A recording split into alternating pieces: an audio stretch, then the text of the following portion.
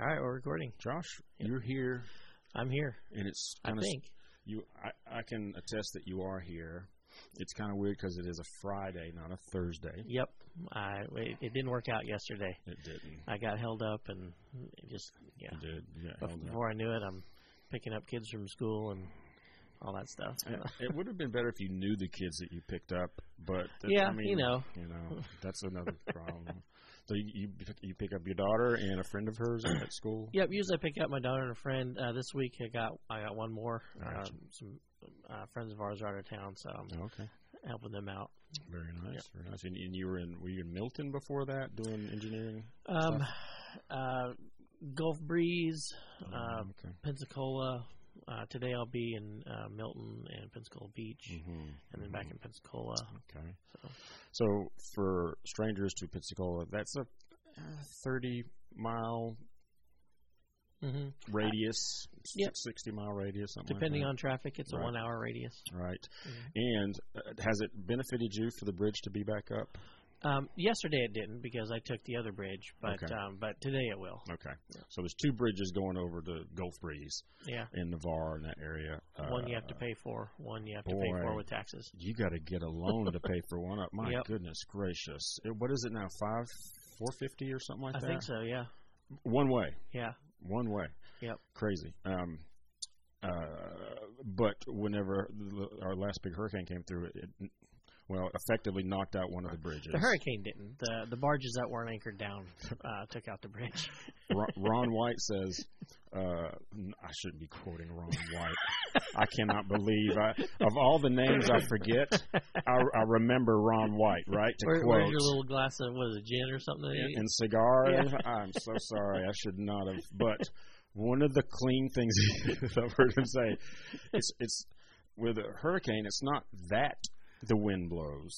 It's what the wind blows. Yes. and what hurricane was that? Hurricane Sally. Hurricane Sally happened to blow barges Yep. into the bridges. Right. Yeah, they weren't anchored down properly, and so after Sally was over, we had barges on land. We had barges that had crashed into the bridge, the newly built bridge. Newly built. Yeah, wasn't even finished yet, and took it out for several. All the way till May, I think. Was it a year? It wasn't quite a year because the barge was September 16th, Okay. 2020. Okay. Gotcha. And the bridge opened up, I think, May 31st. Okay. Yeah, I think that was right. Well, it does help a lot of people. Yes. Having that bridge open for sure. I Yep. mean, it was crazy for some people. It made several hours of a trip that sometimes is 30 minutes. I tried, when that bridge was out, all of my meetings and site visits and stuff out to Gulf Breeze or Pensacola Beach or whatever. I tried not to have those kind of meetings, and if I had to, I tried to lump them all into, one day. So because it was instead of going directly to Gulf Breeze, Pensacola Beach through that bridge, you had to go, to another county, across their bridge, come back, and into Escambia County, and So think of it this way: instead of going from noon to 1 o'clock, you had to go. You started at noon and you went backwards around the clock back to get to 1 o'clock. I mean, that's really the way that it was. Yeah, you easily added an hour to your trip out there and back. Yeah, right, and not to mention, traffic and accidents and things like that. But anyway, so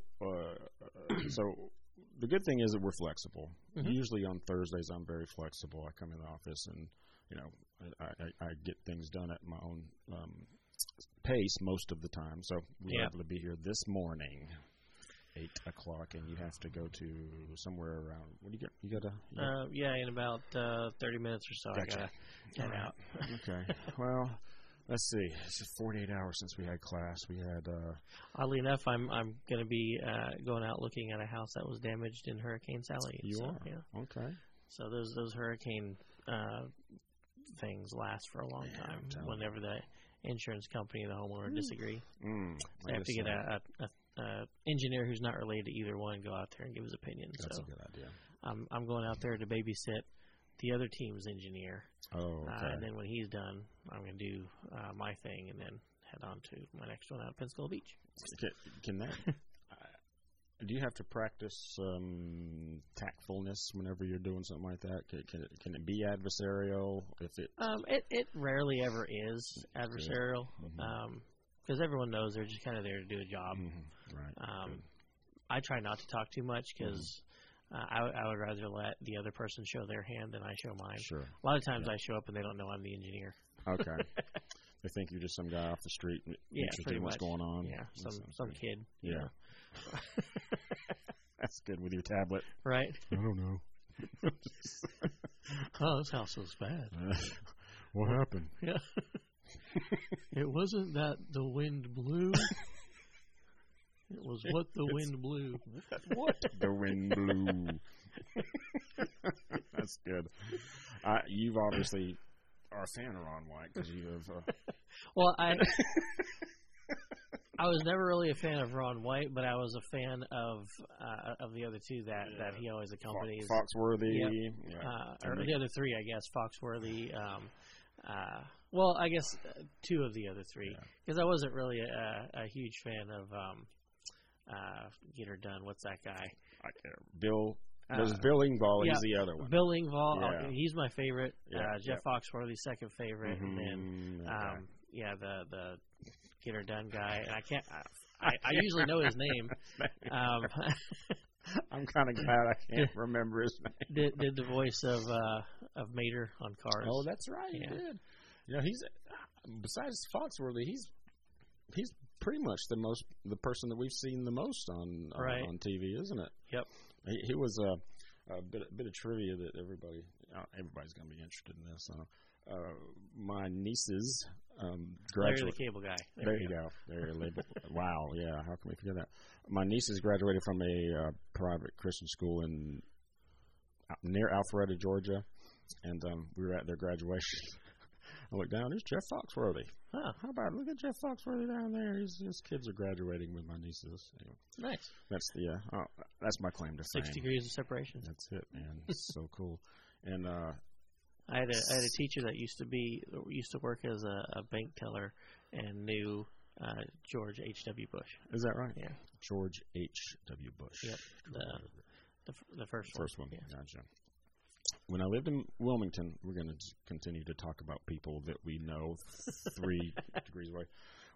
When you live in Wilmington, North Carolina, you're 2 or 3 degrees away from Michael Jordan. Right. Because that's where he grew up, him and his family, his brother. There was I dated a girl that her mother worked at a bank where Mrs. Jordan came in. Is that 3? I think so. 3, maybe 3.5. And here's my 1 degree separation. I can't say it was Michael Jordan himself, but the timing fit and this is when Michael Jordan was daggone Michael Jordan with the Bulls. I mean, he was the guy on the Nike shoe. Man, oh man, he was Michael Jordan, man. Right. I mean, prime time. You know what I mean? Had won several. In the middle of the dynasty. Mm-hmm. I ran up behind a person in Wilmington at a stoplight, so I was second in line. This Porsche was there, Carrera, one of the good ones, and I could just see the shadow of the driver. He's sitting like I'm sitting right now on my right elbow, and I could see the silhouette of his head. And if you know who Michael Jordan is, he has a very distinctive silhouette. From the back, you can tell his ears stick out a little bit. It looked like him. I don't know if it was, but I'm saying that it was him. There you go. There's that. There's this. That's why people dig me, man. That's why people like to hang out with me because Michael Jordan. Me. Yeah. We truly don't know what we're talking about. But. No. Speaking of, I don't know, randomness. That's a good name for this podcast. My a couple cousins of mine and I are working on our collective genealogies. Are you? And so, speaking of like 6 degrees of separation, I found out that one of my great grandfathers was the founder of Pawtucket, Rhode Island. Pawtucket, Rhode Island. There used to even be a family grave there. Like, wow. He started a city. Nice. Pawtucket, Rhode Island. Yeah, he was a knife maker. Is that right? Yep. See, I'm even more intrigued with that, actually. I was too. Yep. Because I was reading in the, I guess because he was a founder of a city, people have done like a lot of genealogical work on him. Okay. And his family, going back to like London, England, and all this stuff, and how his family used to be iron smelters and all this stuff. Sweet. And men were men. Exactly. And supposedly there's like a sword somewhere with his name on it that he had made. Oh, come on now. That would be so cool to have. If I ever find that in a thrift store, sword. Josh, I'll grab it for you. If I find it in Goodwill somewhere. Yep. I just think it'd be cool to wield that. You know? Man. The family sword. No kidding. You know? That would be kind of neat. Yep. That'd be part of my everyday carry. It should be. No matter what kind of big shirt you'd have to wear to hide that. Oh, fun. So, Josh, speaking of everyday carry, I've started carrying my 380. Okay. Summertime, shorts. I wear shorts in a t-shirt almost every day. Right. And the 380, there was a time I went through thinking 380, you know what, it's almost a gun. Mm-hmm. You know, Ruger 380. It's close. Yeah. But not really. I didn't really care. It identifies as a gun, but it's not really, it really doesn't. Biologically. Right. It was born an ungun. You know what I mean? Yeah. But I've recanted that thought. I think it's if you know how to use it. Right. I think it's a fine gun to carry because you're carrying something. If you've decided to do that, that's a valid gun to carry. If you shot it, right? If you've taken it to the range, and when you go to the range, that's in your cycle of shooting to make sure that the magazines are working, that the trigger's working, that everything is safe, everything's working, and you can shoot the daggone thing. If you can hit a target, and it doesn't have to be dead on. If you hit, I'm just going to make something up. If you have a target out there 15 foot away, 10 foot away, and you're able to hit a silhouette of whatever target, a typical target you're shooting at, that's pretty good. I'm not going to say good enough. Maybe it is good enough, but if you're not hitting that target, that's not a gun that you should carry. Right. Well, we discussed this one time at length in the gun club on Wednesday nights at 6:30 to 7:30 Marcus Point Baptist Church. There you go. Free advertisement. Where there's results of a statistical study of thousands of different engagements of different calibers and stuff. And once you got out of, I think they call it the varmint categories, like the 22s and 22 magnums and stuff, and you get into 380 on up, pistol calibers, obviously. Yeah. That there was no statistically significant difference between the effectiveness of a 380 round, a 9mm round, a 40 caliber, 45 caliber, all that stuff, and 380, things like that, because people often equate the larger calibers with stopping power and things like that. And we've discussed, what that means in physics terminology a lot in Gun Club. But when it comes to eliminating a threat, whether that means stopping them or killing them or making them decide they don't want to be pierced anymore, there was no statistically significant difference between the 380s and the 40s and the 45s and all that stuff. Do you remember, did that come from practical research, like emergency rooms and things, or was it through gel, you know what I mean, with the cavity the way it is? And no, it was based on actual engagements. Okay, gotcha. Yep. I would totally agree with that, but I think we also have to talk about. That's assuming you hit what you aim at. That's what exactly what I'm saying. Right. The fact of getting it from where it is to where it needs to be is an issue too. And that really applies to every caliber. Yeah, it does. But a 9mm that's a bigger gun is going. You have a better chance of being more accurate with Yes. that gun than you do a small gun. So there's because that. I am horribly inaccurate with my 380 The pistol. 380. Yeah. Do you? I know you shoot that gun, Mm-hmm. but do you shoot it? Do you feel like you shoot it enough? When well, I'm confident in it as a concealed carry because the overwhelming majority of self-defense engagements are very close range. Right. Mm-hmm. I'm not good with it at long range. I don't think anybody is. Yeah. You I know, mean, you are. You hit those targets like nothing Well, with the same 380 that I carry.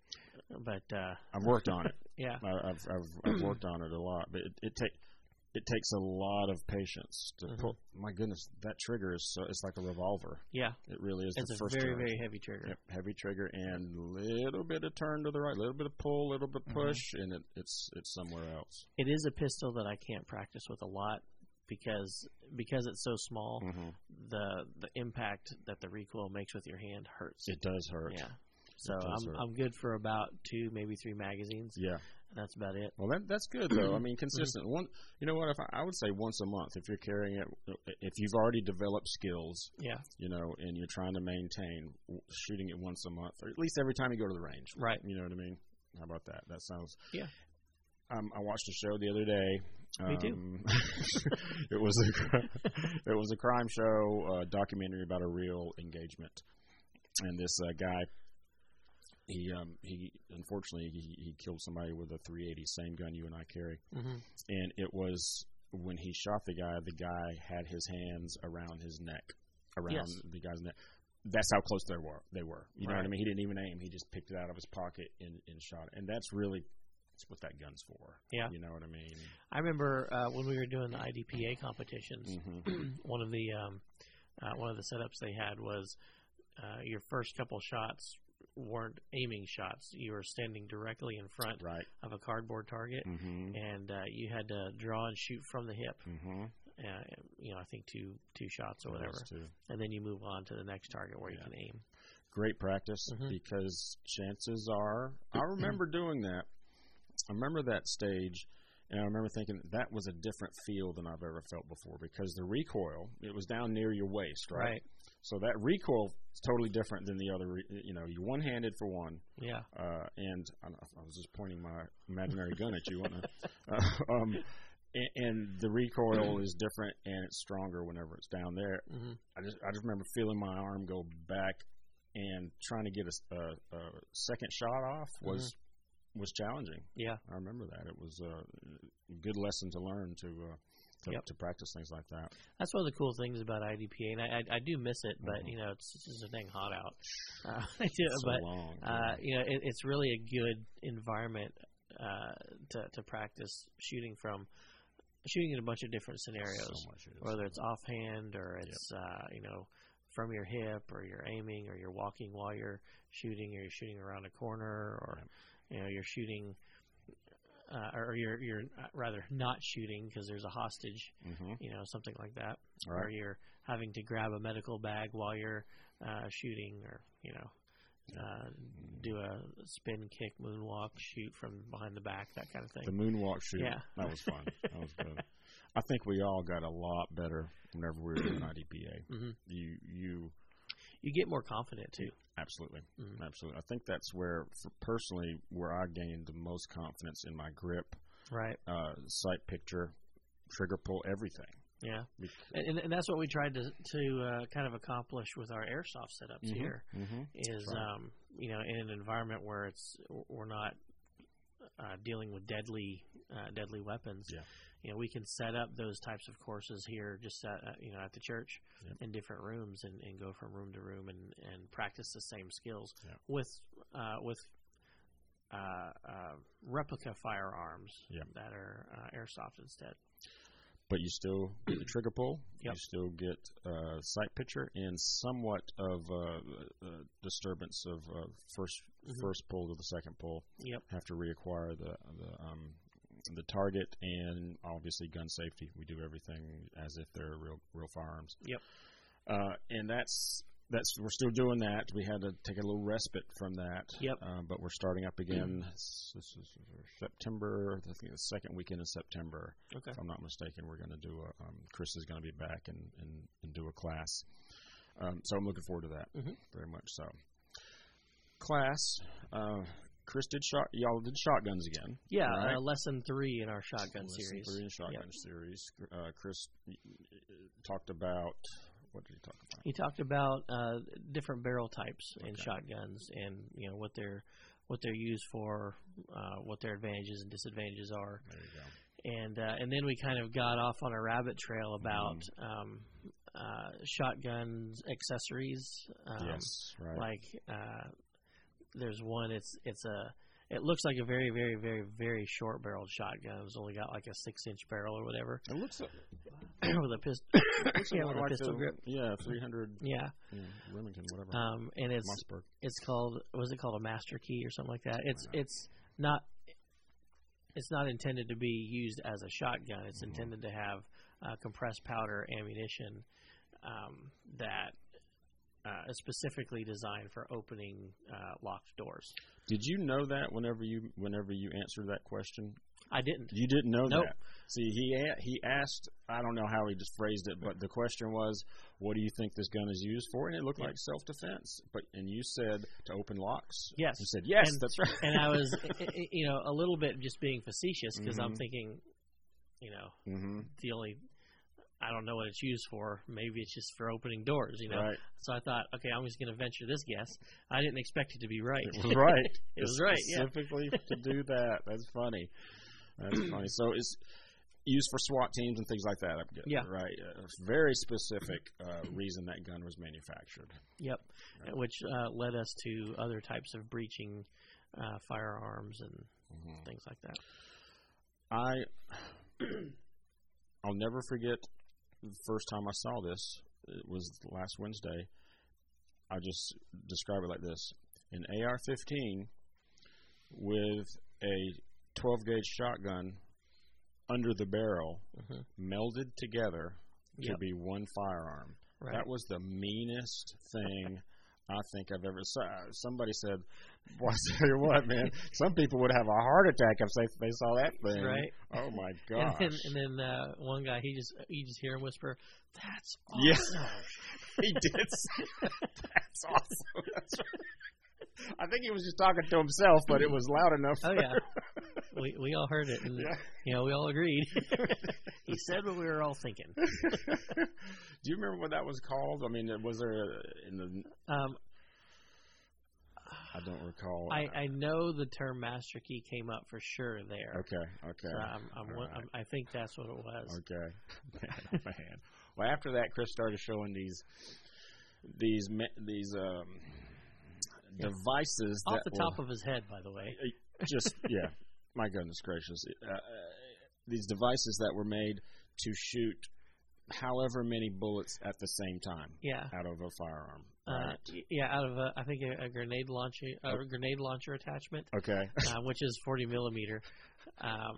These different inserts that will, sling different types of projectiles, or a 40 millimeter insert that contains within itself several small barrels that can hold like a dozen or so 22 rounds. You know who's to blame for all this? Engineers. That's who's to blame for all this, making all this stuff, man. And I think it was called a hornet's nest or something like that, which I think is very appropriately named. Wow. But you pull the trigger on that, and there's all these 22 coming at you.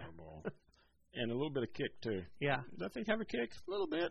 Yeah, you don't think of, a 22 caliber having much kick, and it usually doesn't, but when you multiply, when you shoot, 12 of them at once, that's crazy. You'll feel it. That's crazy. Yeah, you're right. He continues to impress Chris. He just talks about these things. This was made for, nobody in that room until Wednesday has even heard about half of the stuff he was talking about, and he went on to talk about when it was who manufactured it. Yeah. What it's crazy. He must have spent his life just reading those, researching it. Right. Well, the funny thing is, I didn't know this until a couple months ago, but at an engineering firm I used to work for, usually the way it's set up is you have the engineers, and then working underneath those are all the draftsmen. Yep. And there's a draftsperson. It was it was his aunt. And I didn't know that until a couple months ago, because he just happened to come up to me after church one night and said, "Oh, hey, so-and-so said hi." I'm like, "What?" It's like, "Yeah, she's my aunt." And so, I immediately, went home and pulled her up on Facebook and messaged her, because, she and I have kept in touch over the years. And I didn't know that was your nephew. He teaches in the gun club. He's like the most knowledgeable guy there. And she's like, "Oh yeah, he's been into that stuff since he was a kid." Is that right? Yeah. Okay. So he's been studying guns all his life. His dad was a detective. Yeah. Back in the day. And he's law enforcement now too. Yep. He's law enforcement now too. Detective whenever revolvers, they weren't even semi-autos. You know what I mean? They just carried revolvers. And I've heard him tell stories. We should have him come in. We will have him come in and tell us some stories about his dad and him and stuff. So it's fun. He's a good, and he's stepping up and doing more, and going to even do more in the future. Yep. Which is an asset to us for sure. Yeah, when we did our previous series, Rifles, Ballistics, and Theology, you and him split the gun content like half-half. And this time with shotguns, since you and I are both kind of weak in that area, he's doing all of the gun content, and I'm doing all the Bible content. Yep. So that's been a lot of fun. Yeah, it's been a lot of fun, and I'm trying to keep up with the social media stuff, just making sure the pictures are done. And Facebook Live, by the way, we're Wednesday nights, Pensacola Shooting Sports, we go for Facebook Live. And it's just from a phone, so the video is trying to work it out where I can use a mirrorless camera and make it look better. We'll get there. Right. We'll get there. So anyway, it was fun. We have one guy who's continuing to come back, so we're netting one new guy, which is great. Yep. And Michelle and Les were back. I hadn't seen them in a while. Yep. Had a couple people back that came back from COVID, which we're happy about. And, we're doing pretty good with that. And we'll start up the Airsoft again, like we said, starting Saturday, 2 Saturdays from now, I think it is, 3 Saturdays from now. Second weekend. Like that, We'll keep talking about that. Josh, anything else before you have to head on down the road, brother? I think I'm good. Okay, man. Thank you. Appreciate you coming by, okay? Alrighty. See y'all.